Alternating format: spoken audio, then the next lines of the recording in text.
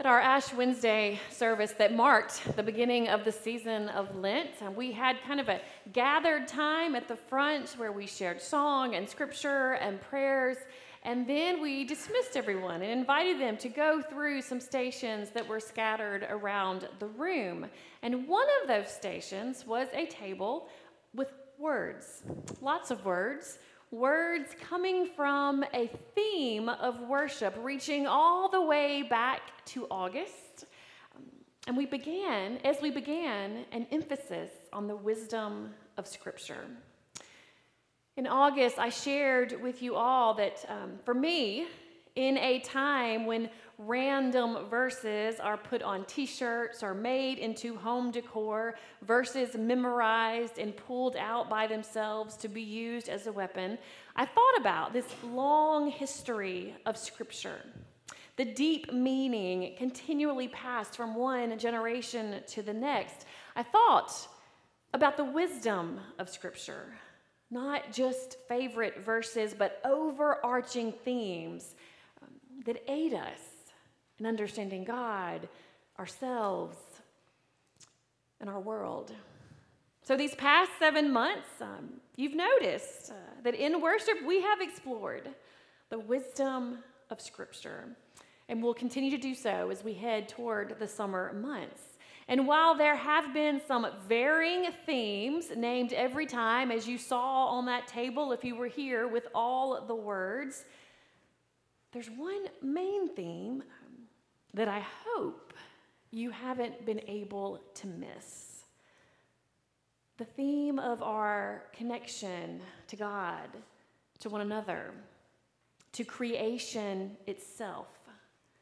The story of God and God's people working to be in right relationship. From those origin stories of Genesis that tell us from the beginning we were created for relationship with God, with one another, with the earth itself, created from the earth itself. The story of those relationships breaking.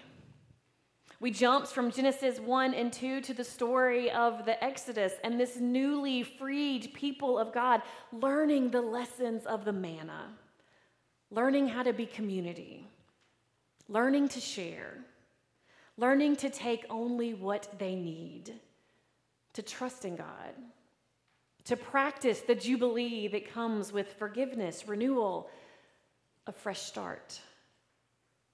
Then, yes, we moved on to the prophets, words of warning, because the people of God weren't treating the least among them the way that God would desire, which led us to Advent, the exploration of the incarnation, God with us, to show us how to love God, how to love neighbor.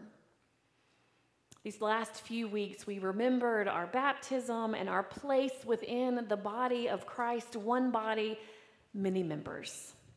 And all of this, all of the stories and verses and hard teachings, all of it calls us to remember that we are in this together.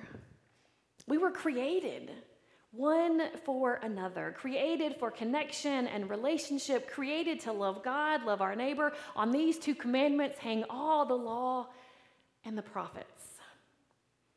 As one theologian said, the world as it would be if God were directly in charge would be a world of right relationship. It would not be a world without pain or mystery, but simply a world where we would be in good contact with all things, where we would be connected and in communion. So the hope is that the story of Scripture, the story of God encountering humanity, that this story equips us, aids us, empowers us, reminds us of this truth, the wisdom of Scripture. And you cannot have an emphasis on the wisdom of Scripture without spending some time with Jesus' Sermon on the Mount, as it is considered by some to be the blueprint for a Christian lifestyle. It's Jesus setting up an alternative wisdom, alternative to the wisdom of the world, a way of seeing, a way of being in the world because of God. The sermon is found in Luke and Matthew with some slight variations in each. We'll be focusing on Matthew chapters 5 through 7 as we make our way through Lent. And we will get, as one theologian said, Jesus' worldview. A sermon that is as close as we can get to Jesus' original message, the heart of the teaching of the historical Jesus. And Lent's the perfect time to explore this message because Lent is the time every year where we are invited to take some time, to make some space, to clear away the clutter, to push away the noise, to let go of the things that pull us away from God, from one another. To make space for God and the things of God so that when Easter Day arrives, we are truly ready to experience and live into resurrection. But lucky for us, it does make its way around every year. Because as we named during that time in the prophets this past fall, the struggle is real. We are hardwired for connection, for relationship. We need one another. And yet, we also struggle to maintain right relationship with God, with one another, with the earth itself. So in comes Jesus to show us the way by the way he chooses to walk among us, but also to preach a radical new way of living, a way of seeing, a way of being in the world because of God. Richard Rohr, in his book on the Sermon on the Mount, said this: Jesus was truly dangerous.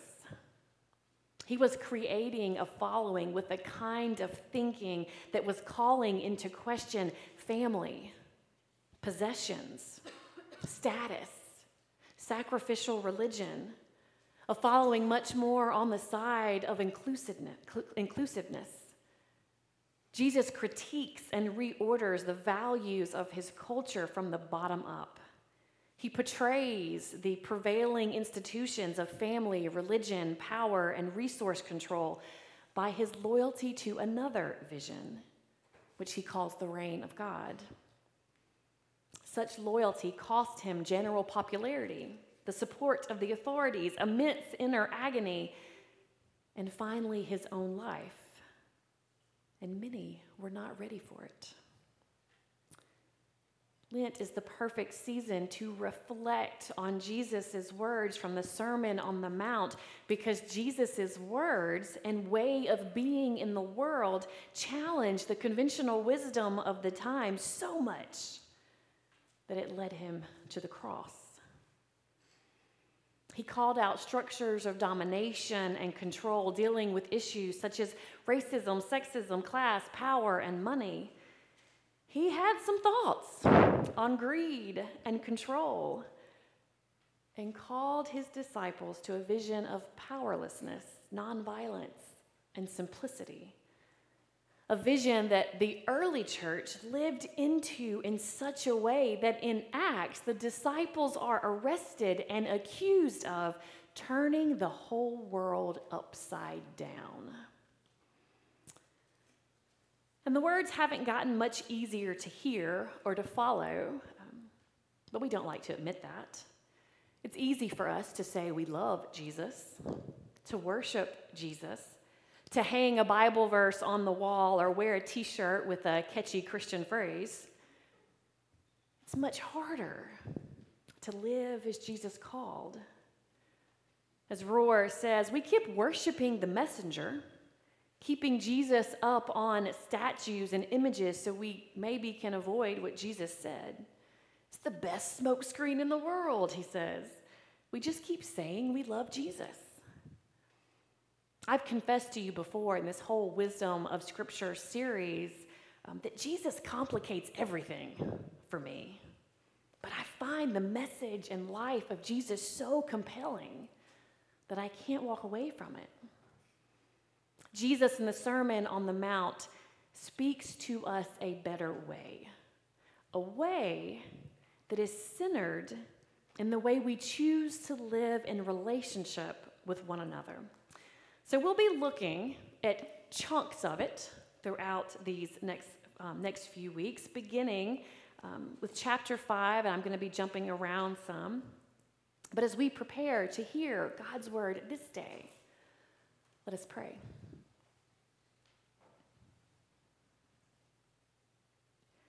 Eternal God, in the reading of the scripture, may your word be heard. In the meditations of our hearts, may your word be known. And in the faithfulness of our lives, may your word be shown. Amen. So beginning in Matthew 5, verses 1 and 2, and then I'm going to jump over to 17:1 and then jump down to 21. When Jesus saw the crowds, he went up the mountain, and after he sat down, his disciples came to him. Then he began to speak, and he taught them. Do not think that I have come to abolish the law or the prophets. I have come not to abolish, but to fulfill. You have heard that it was said to those of ancient times, you shall not murder, and whoever murders shall be liable to judgment. But I say to you that if you are angry with a brother or sister, you will be liable to judgment. And if you insult a brother or sister, you will be liable to the council. And if you say, you fool, you'll be liable to the hell of fire. So when you're offering your gift at the altar, if you remember that your brother or sister has something against you, leave your gift there before the altar and go first to be reconciled to your brother or sister, and then come and offer your gift. Come to terms quickly with your accuser while you are on the way to court with him, or your accuser may hand you over to the judge, and the judge to the guard, and you'll be thrown into prison. Truly, I tell you, you will never get out until you have paid the last penny.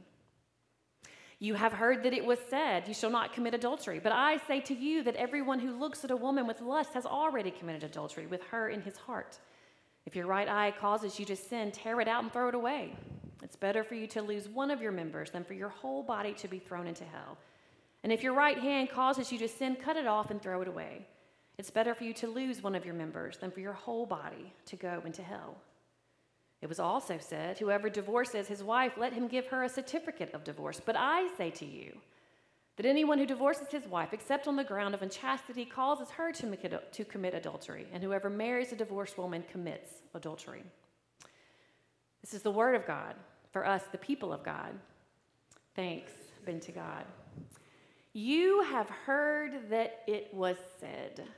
This is the phrase that Jesus chooses to use to kind of reframe the conversation. You have heard that it was said. He's addressing conventional wisdom of the day, and he's inviting us to think deeply about it. But it's also an invitation for us to continually ask, how has the church taken the message of Scripture, the message of our faith, the vision of God, and twisted it, tweaked it, maybe even thwarted the original vision by the way we choose to say it, to share it, by the rules and boundaries we set up that maybe don't even get to the heart of the original intent, but makes us feel better. It happens. We're human. We're imperfect. We make mistakes. So we take that line, you have heard that it was said, we take that line in the sermon seriously. We recognize, yes, we have heard that it was said. We maybe have done the saying.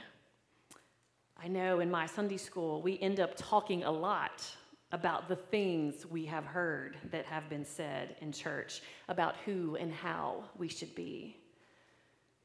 You have heard that it was said. And then Jesus goes on to say, but I say to you, but I say to you. And today, as you heard 3 areas named, the heading in my Bible say anger, adultery, divorce. And there's something that all of these have in common. Living in relationship. Ways we do it well, ways we don't. Jesus takes the rules that we have made and goes deeper, saying it isn't about a rule to follow. It isn't about the relationship you have, it is about the relationship you have or don't have with the one standing before you. It's about how you love your neighbor. You have heard that it was said, you shall not murder, but I say to you, if you are angry. I don't know about you, but so far I've been able to maintain that first part. Thou shalt not murder, check. I can place myself in the good box. But that second part, but I say to you, if you are angry, be reconciled, Jesus says. For anger holds us in bondage. Anger allows us to create an us and them. Anger becomes a force. And if you don't believe me, just pay attention to the next 9 months of this presidential election. The work of reconciliation releases the power anger has. And reconciliation is the hard, lifelong work of choosing to be in relationship. It's deeper and harder and more rewarding and inclusive than any rule we can make.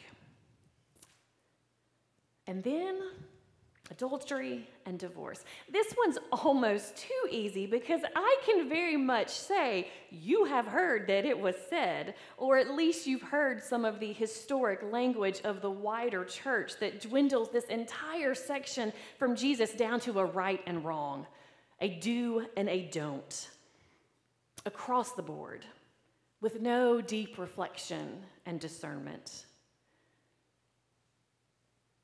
But I say to you, there was some deep stuff in there. Stuff that I feel we let slide way too often because it's just easier to have the rule you're not supposed to break.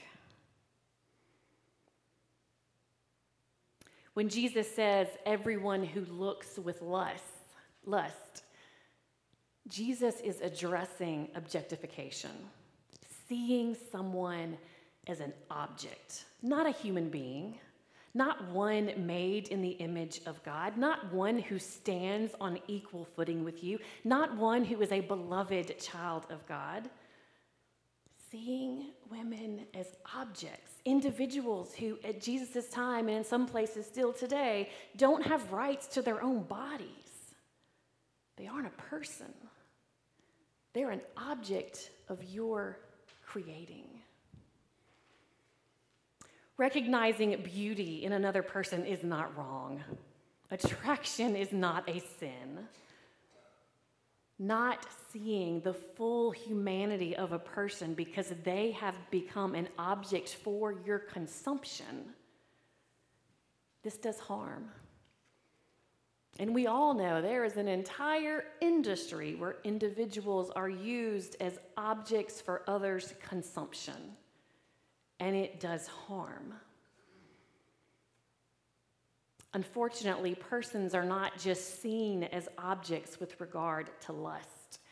The history of our country is a history of refusing to see the humanity of persons of color and rather making them objects to serve a purpose. Today, the language we use to talk about immigrants or the poor or the LGBT community or the trans community, any group we create that takes away the human face, we make objects. And then divorce. Jesus again says, if you're going to dwindle this down to a rule of right and wrong, so you can name who's good and who's bad, you've missed the point. The point is right relationship, and Jesus is challenging the very equality structures of his day between men and women with his, "But I say to you."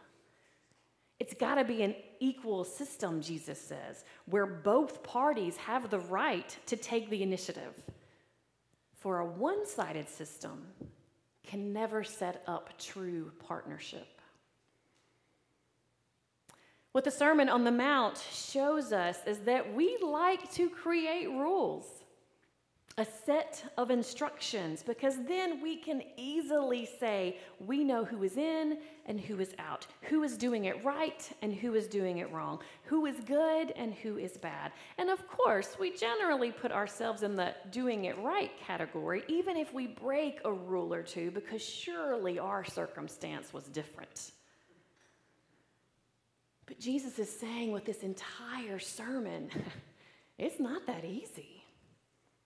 It's deeper than rules because it's about relationships. And relationships are hard and messy, and you can't just pick and choose who you think the rules apply to and who they don't. Each person you meet is a child of God, and each person deserves to be treated the way you would like to be treated. That's a line we're going to get to in the Sermon on the Mount as well. You know, you have in your bulletin a response coming from Psalm 139. It's a version from Nan Merrill's Psalms for Praying. And I chose this because it's a well-known psalm that talks about, God seeing me. There's a lot of I language.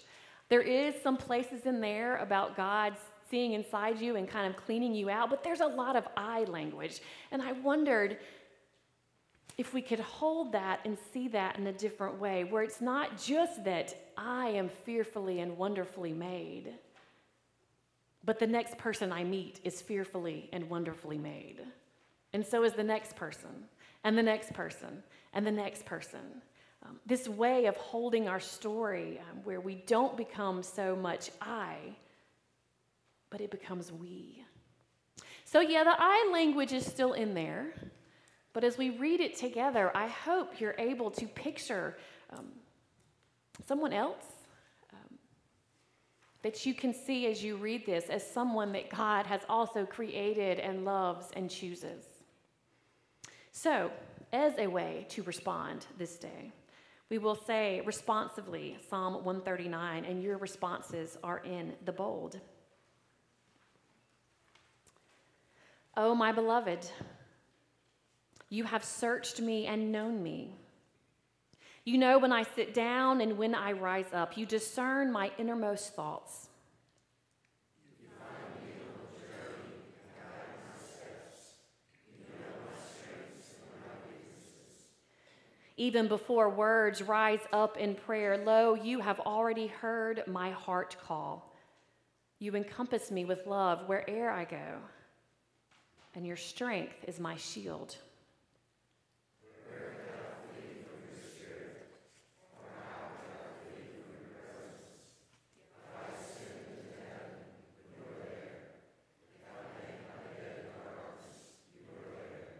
If I soar on the wings of the morning or dwell in the deepest parts of the sea, even there your hand will lead me, and your love will embrace me.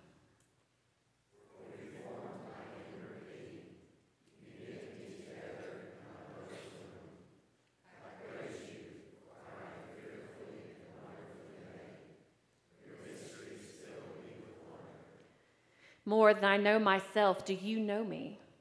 When I was being formed in secret, intricately fashioned from the elements of the earth. How precious to me are your creations, O Lord. How vast is the sum of them. Oh, that you would vanquish my fears, beloved. Oh, that ignorance and suffering would depart from me. My ego separates me from true abandonment, to surrendering myself into your hands.